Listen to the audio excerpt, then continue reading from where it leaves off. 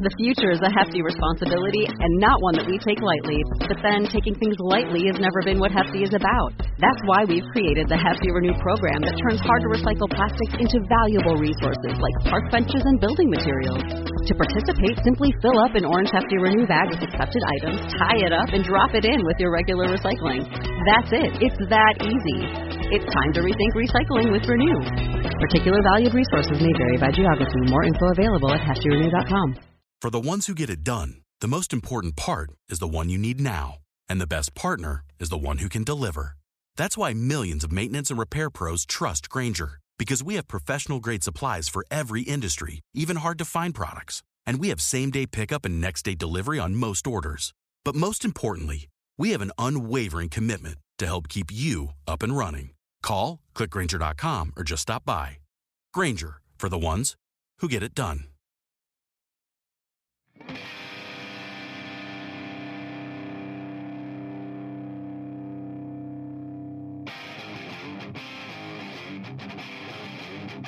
Hello, and welcome to another edition of the Agile Uprising podcast. I'm Andy Cleft, and my co-host today is Jenny Tarwater, Enterprise Agile Coach at Agile Velocity. Welcome, Jenny. Thank you. Share with us some of your secret superpowers. Secret superpower. My husband actually gave me this nickname, Golden Retriever. So if you say something like, I need, I want, I take that on and I'll go do it. And just like, I just get so excited, just like a little golden retriever, a little tail wagging, saying, here you go. Did I do it? Did I do it? So sometimes that comes in really handy when you say something like, hey, we need an Agile coach to come over here, or I need this like new practice, or, sometimes it's less professional things than that. Joining us today is the wonderful Esther Derby. Welcome back. You were with us December 2019, I think, when your book, 7 Rules for Positive Change, was out.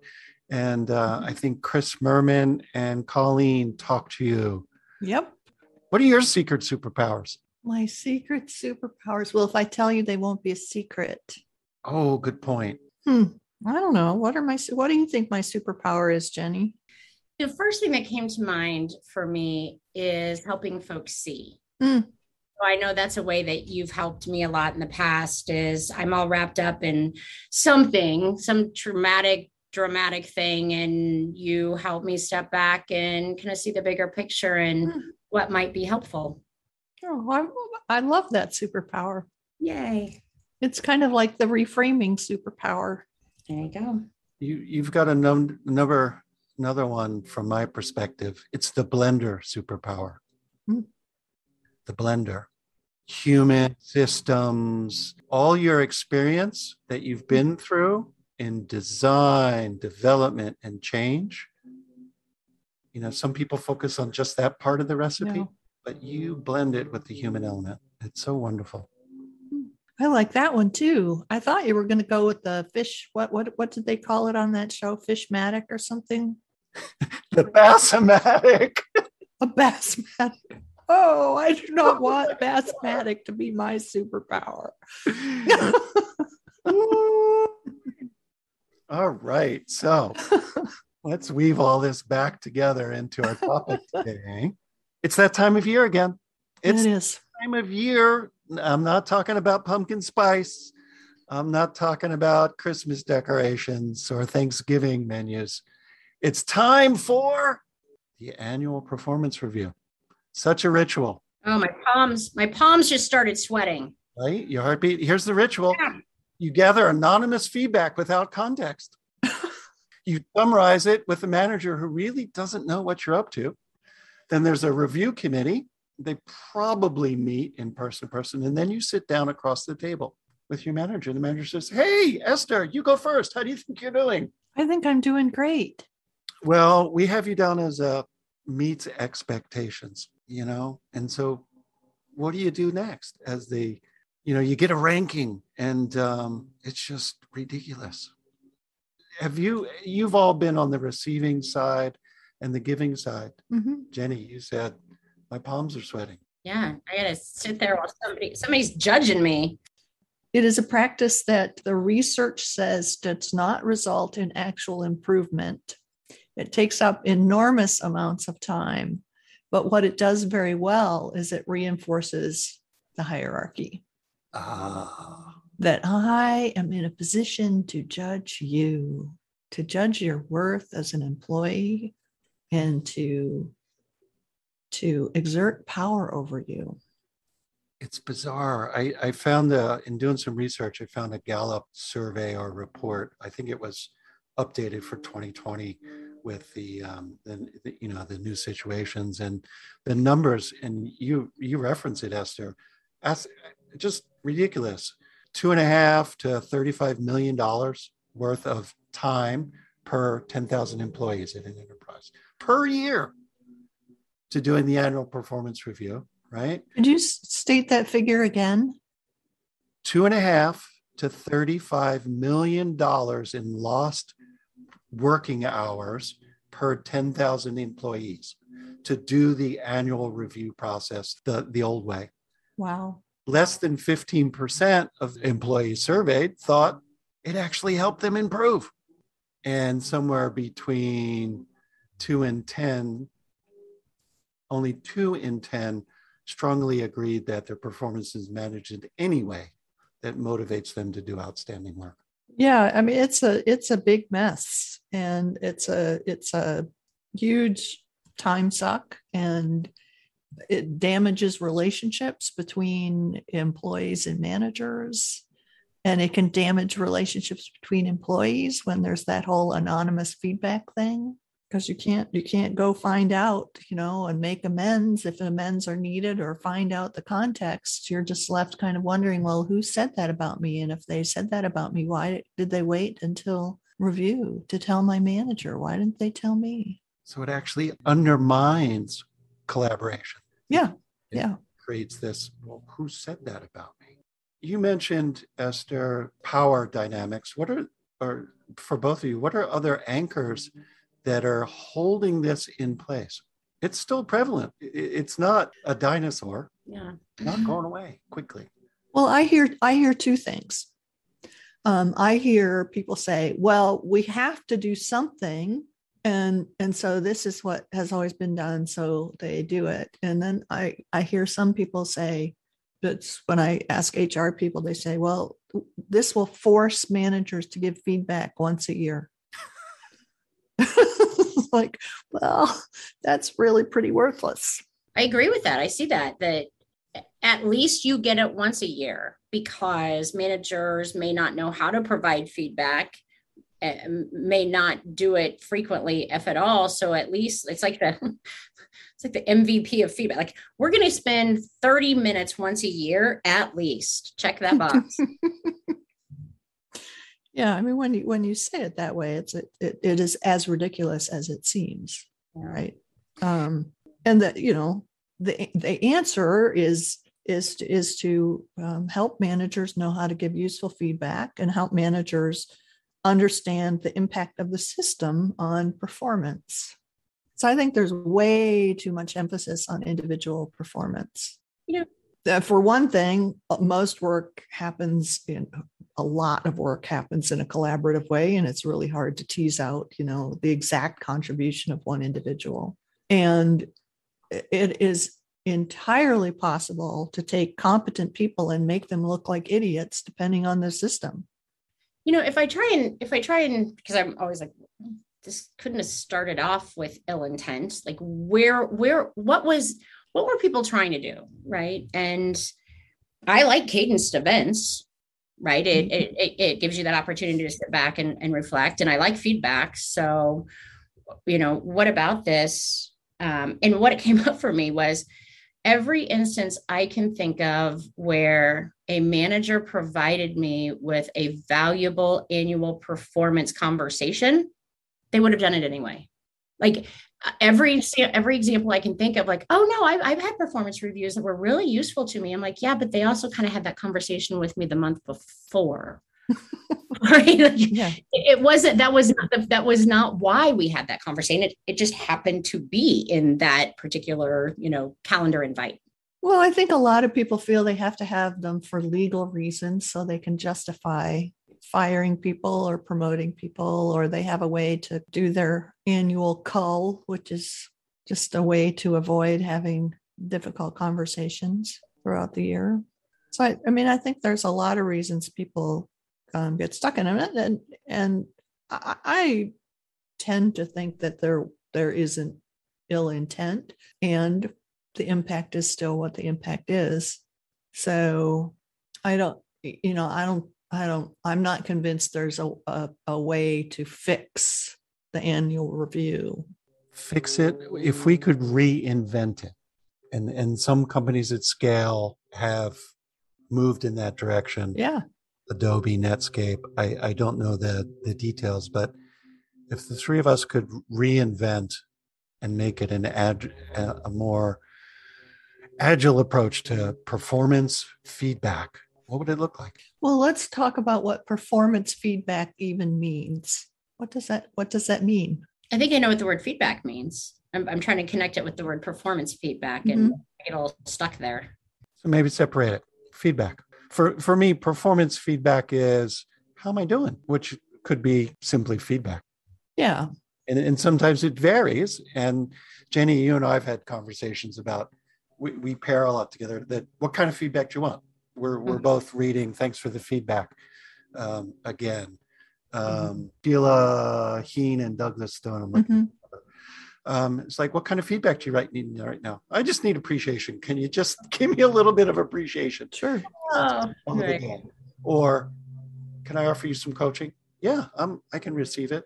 Or evaluation. So that's what I'm thinking about when I say, okay, let's reinvent this. Because we know if the annual performance was a prescription drug, the FDA would not approve it for efficacy right now. Exactly. It would not be approved for, right? So if we were to reinvent it, and Jenny and I have a sort of another incentive here. We're part of a very flat team. We no longer have managers. We have peers. We have partners. And we're exploring ways to continuously improve ourselves, our collaboration. And clearly the annual performance review is not a path we want to go down. So what are if a large enterprise came to you, Esther, and said, look, we know this isn't working. We're wasting money. We want to reinvent it. Could we come up with a definition of ready for the org to embark on an experiment of trying something new? What would it look like? Where would you put the parameters? Well, I don't think there is one right answer. I think there are probably a bunch of different good answers. The first thing I might do would be shift the focus from evaluation to helping people be successful in this organization, and helping people know how to deliver value to their customers and to collaborate successfully with their teams. So I would switch it from, I'm evaluating you to, let's see what we can do to help you be successful here. And some similar things might come up. Some things might come up around, your skills in this area could use some work, or your style is getting in your way. And here's some coaching on how to do things in a different way. So the same things can come up, but not in a sense of, here's what's wrong with you, but here, let's work on this because you'll be even more successful. So I think it would drive a different kind of conversation, but it also has to happen. Like Jenny said, it can't just be 30 minutes once a year. It has to be often. Right. Well, and there's a principle that I use in agile coaching, right? If you're not very good at something, do it more frequently, because it'll force you to get better at it, right? Whether that's releasing or planning or whatever the case may be. So if feedback's hard, either to give or to take, do it more frequently. What about monthly? I have a client here in Kansas City they changed to, and they didn't call it monthly performance evaluation. They called it monthly coaching sessions. And it was a requirement from HR, that they do that, because they eliminated the annual performance review and replaced it with monthly conversations. And people may need some training on how to have that conversation, because people are so, they often confuse feedback with criticism or evaluation or critique or something like that. But it's information about something that happened in the past, hopefully the recent past, not like 6 months ago or 30 years ago. And with the hope of influencing future behavior. I mean, that's a definition Jerry Weinberg used, and I think it's a useful one. So that means you have to learn how to describe something in a neutral way, so it's not automatically and from the get-go described in language that's likely to make people feel defensive. So be neutral, and then talk about the impact. If there's no impact, I wonder why people are even bringing it up. And then, then you can do problem solving or coaching or, whatever else is needed. And sometimes people need appreciation, right? I think that's also a super useful thing to do. People get confused that I think feedback is always something that needs to be improved. And sometimes it's feedback about something that is really great, but people may not understand the impact of it because it's easy for them or natural for them. Right. Yeah. When we talk about blind spots, and I had a Post-it note on my wall from the last time we had a feedback session where I said, blind spots are okay. Right. That's why one of the reasons that I really like getting feedback is because I'm not objective, right, about myself. And that includes not just things I could improve, but sometimes, like you said, things that come easy to me. Mm-hmm. I don't even realize that there's value in that. And Esther, you asked me what your superpower was, and I said to help see, all of a sudden, I remembered all of these different tools and techniques that you had provided me about sketching when you're watching a team and like all of these ways to see. And I don't know, you're just like, oh, I like that. I hadn't thought about it that way, right? That blind spot, that how others see you, it's valuable. Yeah, we can never see ourselves the way other people see us. Feedback can give us some clues, but that's one of the paradoxes of being human. Yeah. There's no mirror. You can't see what other people are seeing in your face and the micro expressions. Yeah. Or our strengths and superpowers, or this, the stuff that, like Jenny said, comes really easily. So we don't notice it as something that has a major impact on other people. Yeah. Yeah. So I would flip the orientation, and I would how can we help you be successful or more successful? And I would make it more frequent, and I would not just focus it on, what needs to improve. I would do those things. Yeah. One of the things that you pointed out was there's probably some training and guidance that managers would find helpful about how to provide feedback. I think there's probably the same for folks on how to receive it. Yep. I think that's also helpful for people. What comes to mind? Well, consider the source. There's always going to be some kind of filter, right? I'm going to take feedback differently from different people, depending on the level of respect or, the amount of vulnerability, history, et cetera, as well as situation. Where am I right at that moment, right? Yeah. I get up and I do something. I know it was horrible, right? I really don't need an evaluation right then. Maybe I do need appreciation, but people might not have that toolkit ready. I try my hardest. Any kind of feedback that I receive, even if I want to immediately discount it for whatever reason, to say there might be something there to listen to. Sometimes maybe I need to keep it in a little box and look at it the next day. Mm-hmm. But there's probably something there to try on or look at and see. And some of the feedback that I've gotten that has been most valuable have come from unexpected places where I would not have looked for feedback. For example? I use this word kind of jokingly, but I had a nemesis one time. It just really made my days hard. But boy, there was a couple of things that person pointed out that were true, right? The delivery was not good and such, but it was some things that were said, and appreciation. Boy, when I got appreciation from that nemesis, I knew that was real. So I think that's a really important point, that, the relationship you have with that person matters a lot. Timing matters, which is why I think it's always important to, have a little social contract about feedback. So you need permission. You need permission, and you need to know the timing's right. Because if someone isn't, if you've just done a presentation that you sense did not really go very well, and you're kind of like feeling a little battered, that may not be the right time. So yeah, like you said, put in a little box till tomorrow, and recognize that it's one person's perceptions. It's not the truth about you, and the whole status hierarchy thing tends to reinforce that idea that it's the truth about you. Well, it's not. It's,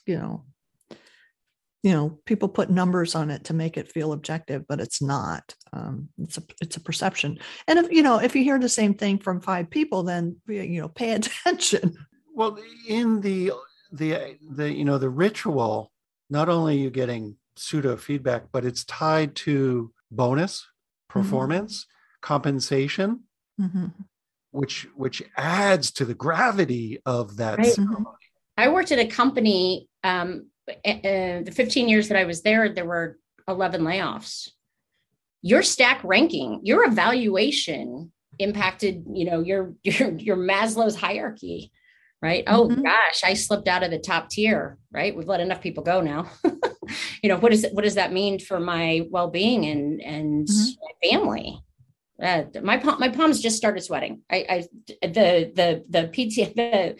impact of that, it was real. So if we were to separate the two, right? Feedback from compensation, that old model ties them together. And that was one of the HR/legal reasons that it's lasted so long. What does that look like?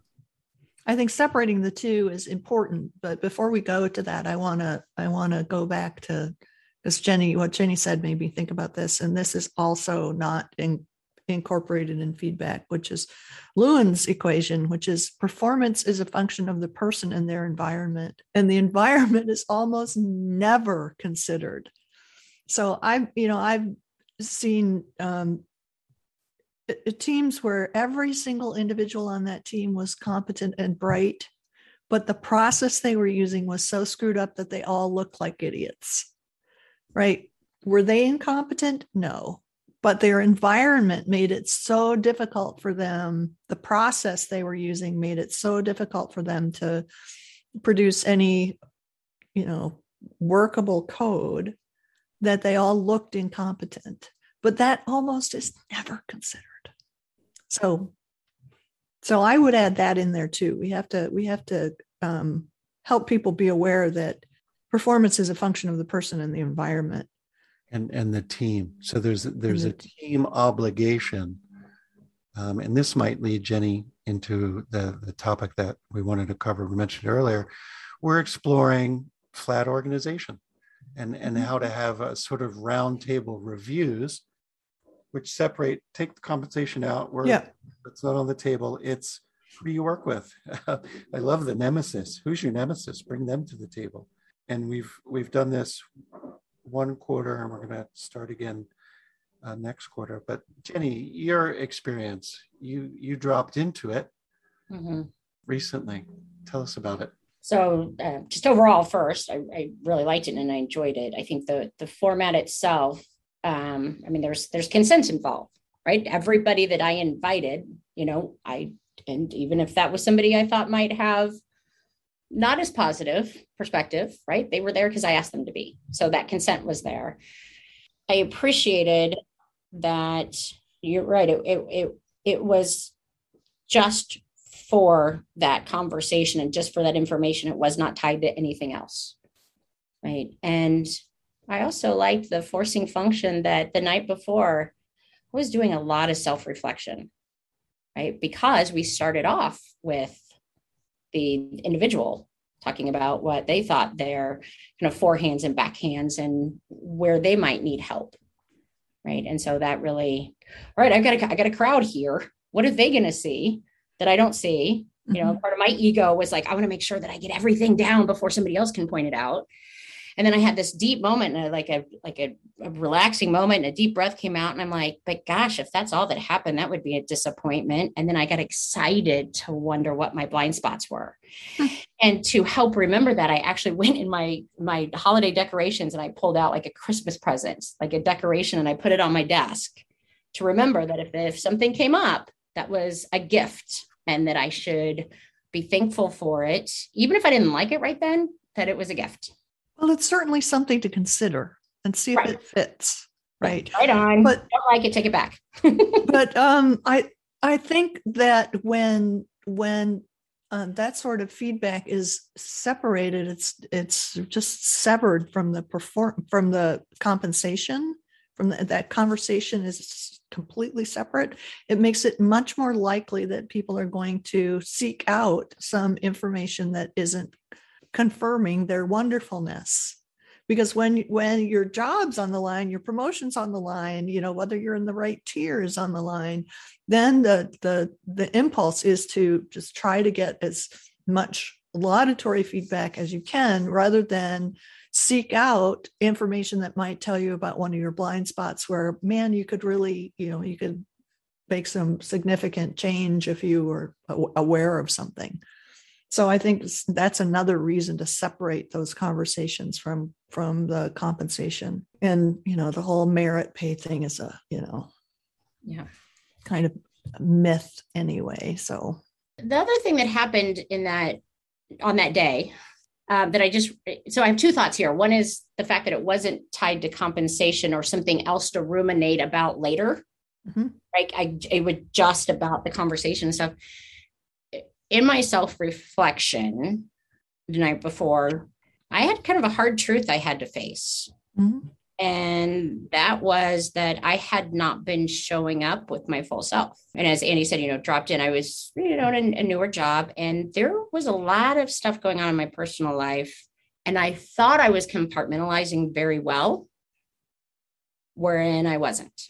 So I was able to bring that into the conversation, which we have a whole podcast about that. But where it's relevant here is that day was a line of like demarcation for me. Like I left that baggage that day, took a deep breath and said, okay, now that I recognize this, I need to be Jenny, right? There's a reason that Jenny's here and Jenny has her strengths and such. And so let's let those come out. But it was a sense of relief. And I don't know if that would have been tied to compensation or something, that I would have had that same sense of relief. It would have been like, shucks. And this is the reason, like, oh, I didn't get the raise, or I didn't deserve the raise, or whatever the case might have been. I just got to think about, the reflection and the conversation, the new information. There's another piece that we did intentionally as we designed that experiment. So not only do you as the recipient go first, and there's a sort of a format to it, what are your strengths and what are your areas for improvement, but there's an ask and an offer from the team that you're part of. And so as you go first, what do you need from this team? Not, Jenny, what are you going to do to deal with your blind spots? What do you need from your team to change your impact? And then as each team member goes around and provides the same thing, what are your most significant strengths? What do I see as your areas for development? And what do I see as the team's responsibility in your growth? Right? And so it's this collaborative thing that has never been a part of the annual performance review. But I'm wondering, Esther, based on your comment about the system, maybe there's another lens that we add. What do we need to do about our system as well? Yeah, absolutely. I mean, because, in most software jobs, your success is tied to other people. And so looking at that as a group and looking at, how can this group make the best of what they have and minimize their areas where they're not as strong is, I think, a much more useful conversation than just focusing on your individual perceived deficits. And, people's performance is not, we're not machines. the way we show up and the way we are able to interact with people and the way we were able to make use of our skills and capabilities and qualities is not, a one even line, right? I mean, we all have good days and bad days. And if you've got stuff going on in the background, maybe you have a stretch of bad days, but that doesn't mean, at least to me, that it's something that should be considered, a black mark, right? I mean, that happens to everybody. And if they get some support, they'll come out of it, and then they'll be back, and they'll be better, and they'll be more committed to the situation they're in, right? But this whole little, you're an automaton and your performance should be exactly the same, no matter what's going on in your life. So that's another thing that I think has to be considered. When I was a dev manager, there's a guy who reported to me who was, he was a steady Eddie kind of guy, and suddenly he wasn't so steady. And it turned out that he was going through a really messy divorce and was worried about losing his kids. And, to expect someone to put that in the background is not human. So, we figured out some stuff, and, so he could get to the various court things he needed to get to and get some support. And, eventually he was back. If it had gone on for years, it would be a different thing, but, it was just a temporary thing. There's so many legacies in our world left over from old ways of thinking. Mm-hmm. Talk about automatons and, always be efficient.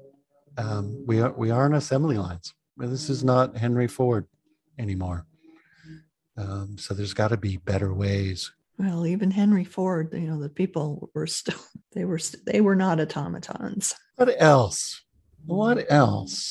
about feedback, growth can we add to the conversation? There is some research about the ratio of positive to negative messages we get in our lives. And for most people, the negatives far outweigh the positives. And I have also seen some discussion that just focusing on the positive is in some ways more likely to result in greater joy and greater skill and greater all this good stuff than focusing on people's deficits. So I wonder if that's another shift. That we focus on, what people are doing well. And, obviously there's situations where you have to bring up some other stuff that's outside of people's awareness, or that it was, they grew up in a family where yelling at people was just normal, but it's not normal at work and not acceptable at work. Obviously there's some exceptions, but again, that's about helping people understand impact and making choices. So I wonder if how that would change things, if the focus were on building on strengths versus calling out deficits, with some exceptions, of course. Didn't you say something earlier about your superpower being reframing? Let's see. Seems to have some kind of connection there. Yeah, maybe. Right. Jenny, any other thoughts before we wrap? I think I have a challenge for folks. I'm gonna go a little meta here.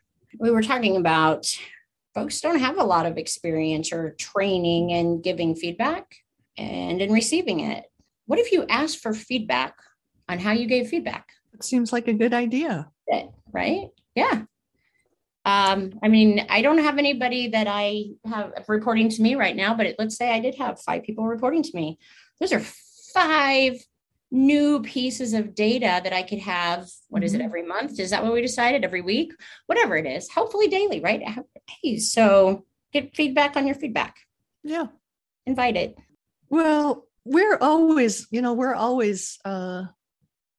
both giving and receiving feedback, in how we're perceiving things, and it may be that, an expression, it may be the way we raise our eyebrow or something. All of these things in some ways are feedback. So we're always, putting out some level of information. So I think it's being more aware and more intentional about when we have these conversations, I think it's a great idea. And getting feedback on the way you give feedback is helpful. I sometimes teach people how to backlead for when they get like really vague feedback. You know about backleading, Jenny, I'm sure. Tell us more. Well, a lot of men don't know about backleading if they've been backled well. If you're good at backleading, the person being backled never actually knows it's happening. This comes from formal dancing. But in feedback situation, if you get something really vague, like, oh, you're too nice, which was feedback that somebody told me about getting at one point, then you backlead them. You backlead the person who gave the feedback and you say, oh, can you give me some examples of when I've been too nice? So you can get some neutral data. And how do you see that affecting my ability to be effective, be successful here? How do you think that my style gets in the way? So you get some impact, and then you can ask for some coaching. Well, can you help me figure out different ways to handle those situations? So backleading for feedback. That could be the topic of yet another. Mm-hmm. So we're coming up on the end of our time box here. This has been wonderful, Esther. I want to give you a chance to shout out anything you coming up. You have a monthly podcast, Changed by Attraction. I do. The last Wednesday of every month. It is. What's in your backlog, or what's shipping? Well, for one thing, I could keep talking to you guys for the rest of the day. It's just been a lovely conversation. So the most recent podcast came out yesterday at the time of this recording, and it's called The Past is in the Present. And it talks about how things that happened in past in organizations are rippling through the present and how it helps us to be aware of those. So that's the most recent one. I am working on a YouTube video about remote retrospectives. So that's going to be coming out sometime soon. And we're actually working on the second edition of Agile Retrospectives. So that will include a lot of stuff we've learned since we wrote the first edition, and including information about remote retrospectives and how to elevate issues above, like outside the team when there's stuff going on in the team that they need organizational help, managerial help getting solved. We have some information about that, and various other new things. Lovely. What are the best ways for people to get in touch with you? People can always email me at esther@estherderby.com. You can follow me on Twitter. I love Twitter. Mm-hmm. That look is so interesting. Information radiator right here. Yes. I love Twitter as well most of the time. Most of the time I do, but that's because I stay out of certain sorts of pointless arguments. That helps. But so it's another way to get in touch with me. LinkedIn. Cool. We'll include that in the show notes. And anyone that's interested in hearing a little bit more about how Esther thinks, I know I have 3 books on my bookshelf, and I can say that because, working from home over the last 18 months, I know I haven't lent them out. I couldn't always say they're on my bookshelf, but so you mentioned the Agile Retrospectives, which I don't remember a time when I hadn't read that. Like, it's just so fundamental to, I think my retrospective practices absolutely should have that with Diana Larson. Most recently, the 7 rules for positive, productive micro shifts, macro results. I've attended your book release party at Agile. You were the golden retriever behind that book release party at the Agile conference. Maybe. Yeah, no, you definitely were. You made it happen. And it was super, and it was fun. Thank you. Great book. There's some just excellent metaphors in there that, I leverage often. And Behind Closed Doors, Secrets of Great Management with Joanna. Yeah. This one's been around for a long time because I was a programmer on Wednesday and a manager on Thursday. Never I had a lot to figure out. Well, thanks again, Esther. Yeah, it's been delightful. Thanks for having me on. You too, Jenny. And to our listening audience, thank you. If you enjoyed this episode, share it with a friend, a colleague, or a manager that's still doing performance reviews. If you'd like to join the discussion and share your stories about the best or worst review you ever got, come on over to our Discord server. It's pretty lively. lost count. It's over 300 people chatting away. Information on agileuprising.com. And finally, support from listeners just like you help us cover our hosting and podcast costs. So see the show notes for details on how to become a patron. Until next time, this is the Agile Uprising podcast signing out. Shall we do some oh boys to close out? Oh boy! Boy, oh boy, oh boy. Oh boy. Oh boy! Oh boy.